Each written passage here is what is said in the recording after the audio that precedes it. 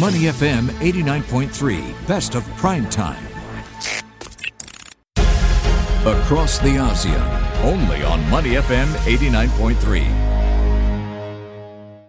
And as we head deeper into the year of the tiger, we have to take stock also of some of the industries to watch across Southeast Asia. And if there is one major lesson we can take from the COVID-19 pandemic, is just how important Southeast Asian manufacturers have become in global supply chains that have really dealt with and been beset by so many challenges, and also hitting many industries worldwide. Well, will some of these problems actually persist? And what opportunities might this yield for implementing new technologies and solutions to help some of these factories in Southeast Asia cope with some of these issues? We're joined today on Across the ASEAN by Mr. Suraj Kamath, who's the Director for Industry Consulting and Manufacturing in the Asia-Pacific region for SAS. And he spends a lot of time looking at how manufacturing is evolving across the region and is here to share with us some of his thoughts, observations, and perhaps possible solutions for these manufacturers. Mr. Kamath, thanks so much for joining us today. Glad to hear you and your loved ones are so safe and in good health during these times. And welcome to the show, sir. Hope you're having a great Wednesday. It's a great Wednesday. Thank you for having me.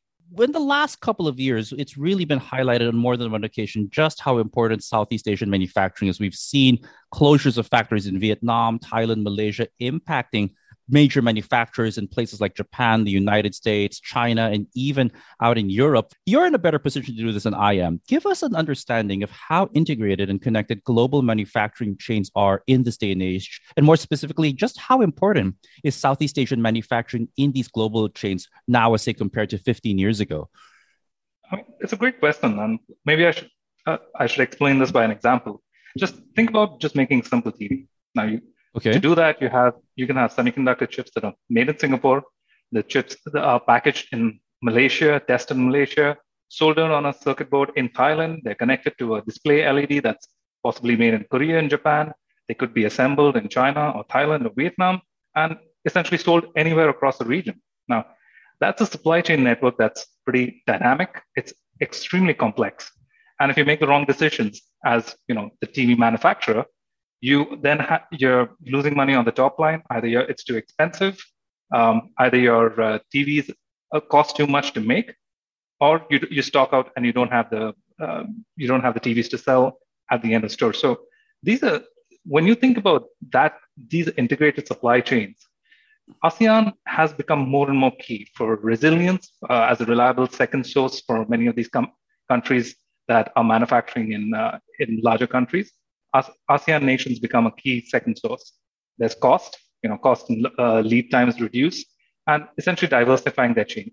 So that opportunity is pretty huge for ASEAN. We have seen greater FDI flows over the last few years. We've seen much more support for the industry across ASEAN, and we've seen more and more companies really look to big data analytics, AI, the cloud as keys to effectively manage these huge and complex supply chains now.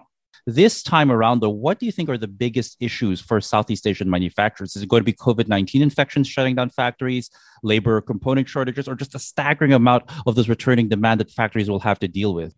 Well, I think that returning demand is actually a good thing, and I think plant managers will be happy about that.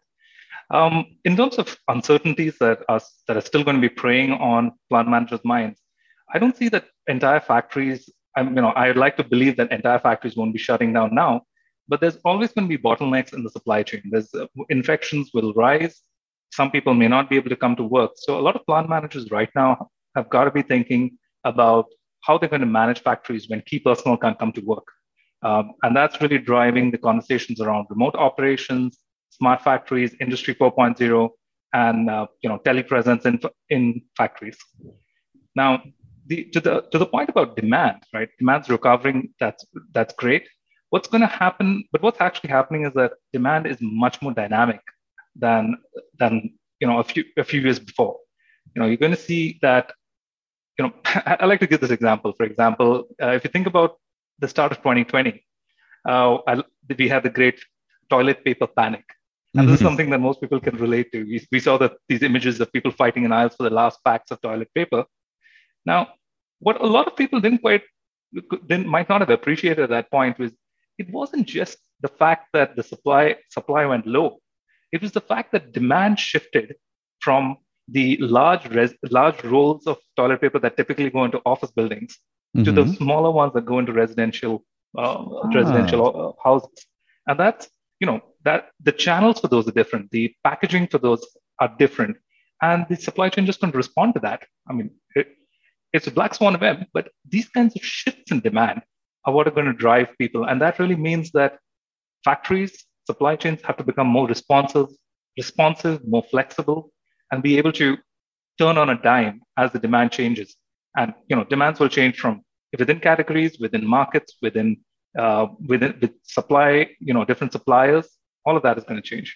So based on what you're seeing, which countries or manufacturing sectors in Southeast Asia may be better prepared to weather some of these challenges facing their supply chains and manufacturing outputs? And are there any interesting opportunities out there despite all of this uncertainty? Well, every country in Southeast Asia is unique, and it has its own key manufacturing sectors. Singapore has a lot of high-tech manufacturing, has a lot of precision engineering for aerospace, chemicals, etc. The Philippines has a pretty large electronic sector, very large agri-food and CPG. So each, opportunities exist across the board to improve supply chain resilience, effectiveness, and we're going to see that, from companies looking at automating their demand forecasting. Today, a lot of companies are still using Excel to build their demand plans, their demand forecasts. We're going to see a lot of people using AI in the near future, where the entire demand forecasting process is automated.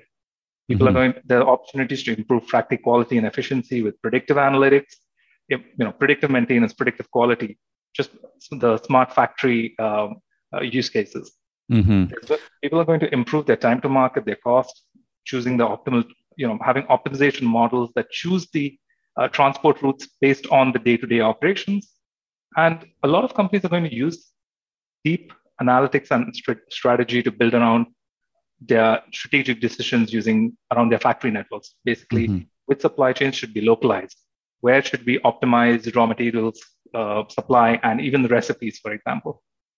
We're still speaking to Mr. Suraj Kamath, the Director for Industry Consulting for Asia Pacific Manufacturing at SAS here and across the ASEAN. Now, it has been said, the cliche is that necessity, and maybe you can even add frustration, are the parents of invention.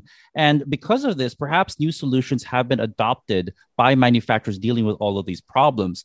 Has automation and the growing adoption of these technological solutions you've outlined picked up for ASEAN manufacturers in the last 2 years? And have these actually made any impact in helping them make sure that the situation doesn't get worse? Oh, absolutely. So the short answer is yes and yes. The slightly more nuanced answer is that there's been both good and bad, right? The pandemic has accelerated the understanding of these technologies, of AI and machine learning, cloud, predictive maintenance, all of these capabilities have been, we've been having the greatest conversations over the last 2 years. What we have seen, though, is manufacturers who are already slightly more digitally mature were digitally transforming, have made significant progress. One of the points that I've seen is IDC saw a 20% differential in revenue and profit performance between digitally capable manufacturers and non-digital manufacturers worldwide. So, less digitally mature manufacturers have made less progress because they've been a little more uncertain of the strategies, of the technologies, about the investments, etc. But the investment in these technologies have absolutely helped manufacturers move and weather the pandemic better than their less digitally capable peers. So if I were a factory still coming to grips with some of these issues, Suraj, what technologies or data strategies can be used to keep manufacturers ahead of the curve or catch up if they're still behind? What I'd say is the first and foremost is actually utilizing data to drive decisions. Okay. Now, the second part of that is key.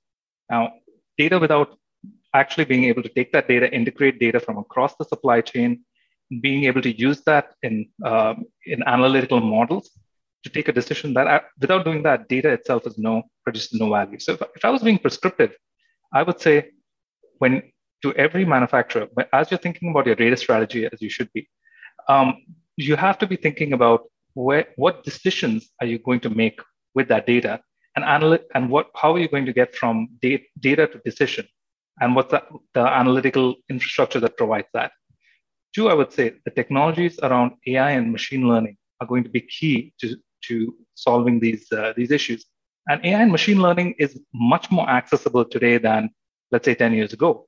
It is absolutely imperative that AI and machine learning become parts of the analytical models that are going to underpin this kind of decision making. And those models have to be operationalized. They have to be embedded into the decision making processes at the manufacturers. Everything is going to cloud, and when you're trying to manage a supply chain that has many, many participants, it's going to focus around how can you get all of these participants providing data, sharing data, and collaborating with each other through a system that everyone can access. And that's really going to be cloud. And manufacturers have been more and more comfortable about adopting the cloud. I think that is going to be the third key technology that manufacturers will have to embrace. And if manufacturers start to embrace more of these technologies, and I want to focus on using the cloud itself, will they also have to perhaps prepare themselves for possible risks of the cybersecurity flavor in the future? Perhaps something that maybe manufacturers of yesteryear perhaps didn't have to worry about so much. That is a concern for a lot of manufacturers, that they might be exposing themselves to cybersecurity risk. And what I would say to a manufacturer who's still thinking in that vein is that it's true, technology is complex, but there are a ton of trusted partners, vendors who can help mitigate those risks, and in many cases can actually make the cloud much more secure than an in-house data center. So the technology has come leaps and bounds, and the ecosystems are built up to really bring that kind of security. And two, there is for a lot of manufacturers, there's also a decision to make. What data is crucial that it stays on the enterprise? What data is possible to share to the cloud? And that's also something that, for example, I consult with companies to kind of determine, which is what kind of risks are you going to take up if you move a certain set of data to the cloud versus what other technologies you have. For example, anonymizing the data so you're not exposing confidential information while still being able to compute and run your analytical models in the cloud. Suraj Kamath, Director for Industry Consulting and Manufacturing for the Asia Pacific region at SAS, for joining us today on Across the ASEAN to share with us his outlook on what the road ahead is for Southeast Asia's manufacturers. As always, Mr. Kamath, I wish you and your loved ones continued health and safety during these times. We look forward next time you can join us on the show. Meanwhile, stay safe, sir, and I hope you have a great Wednesday ahead. Thank you for having me, John. Before acting on the information on Money FM, please consider if it's suitable for your own investment objectives, financial situation, and risk tolerance. To listen to more great interviews, download our podcasts at moneyfm893.sg or download our audio app. That's AWEDIO. Available on Google Play or the App Store.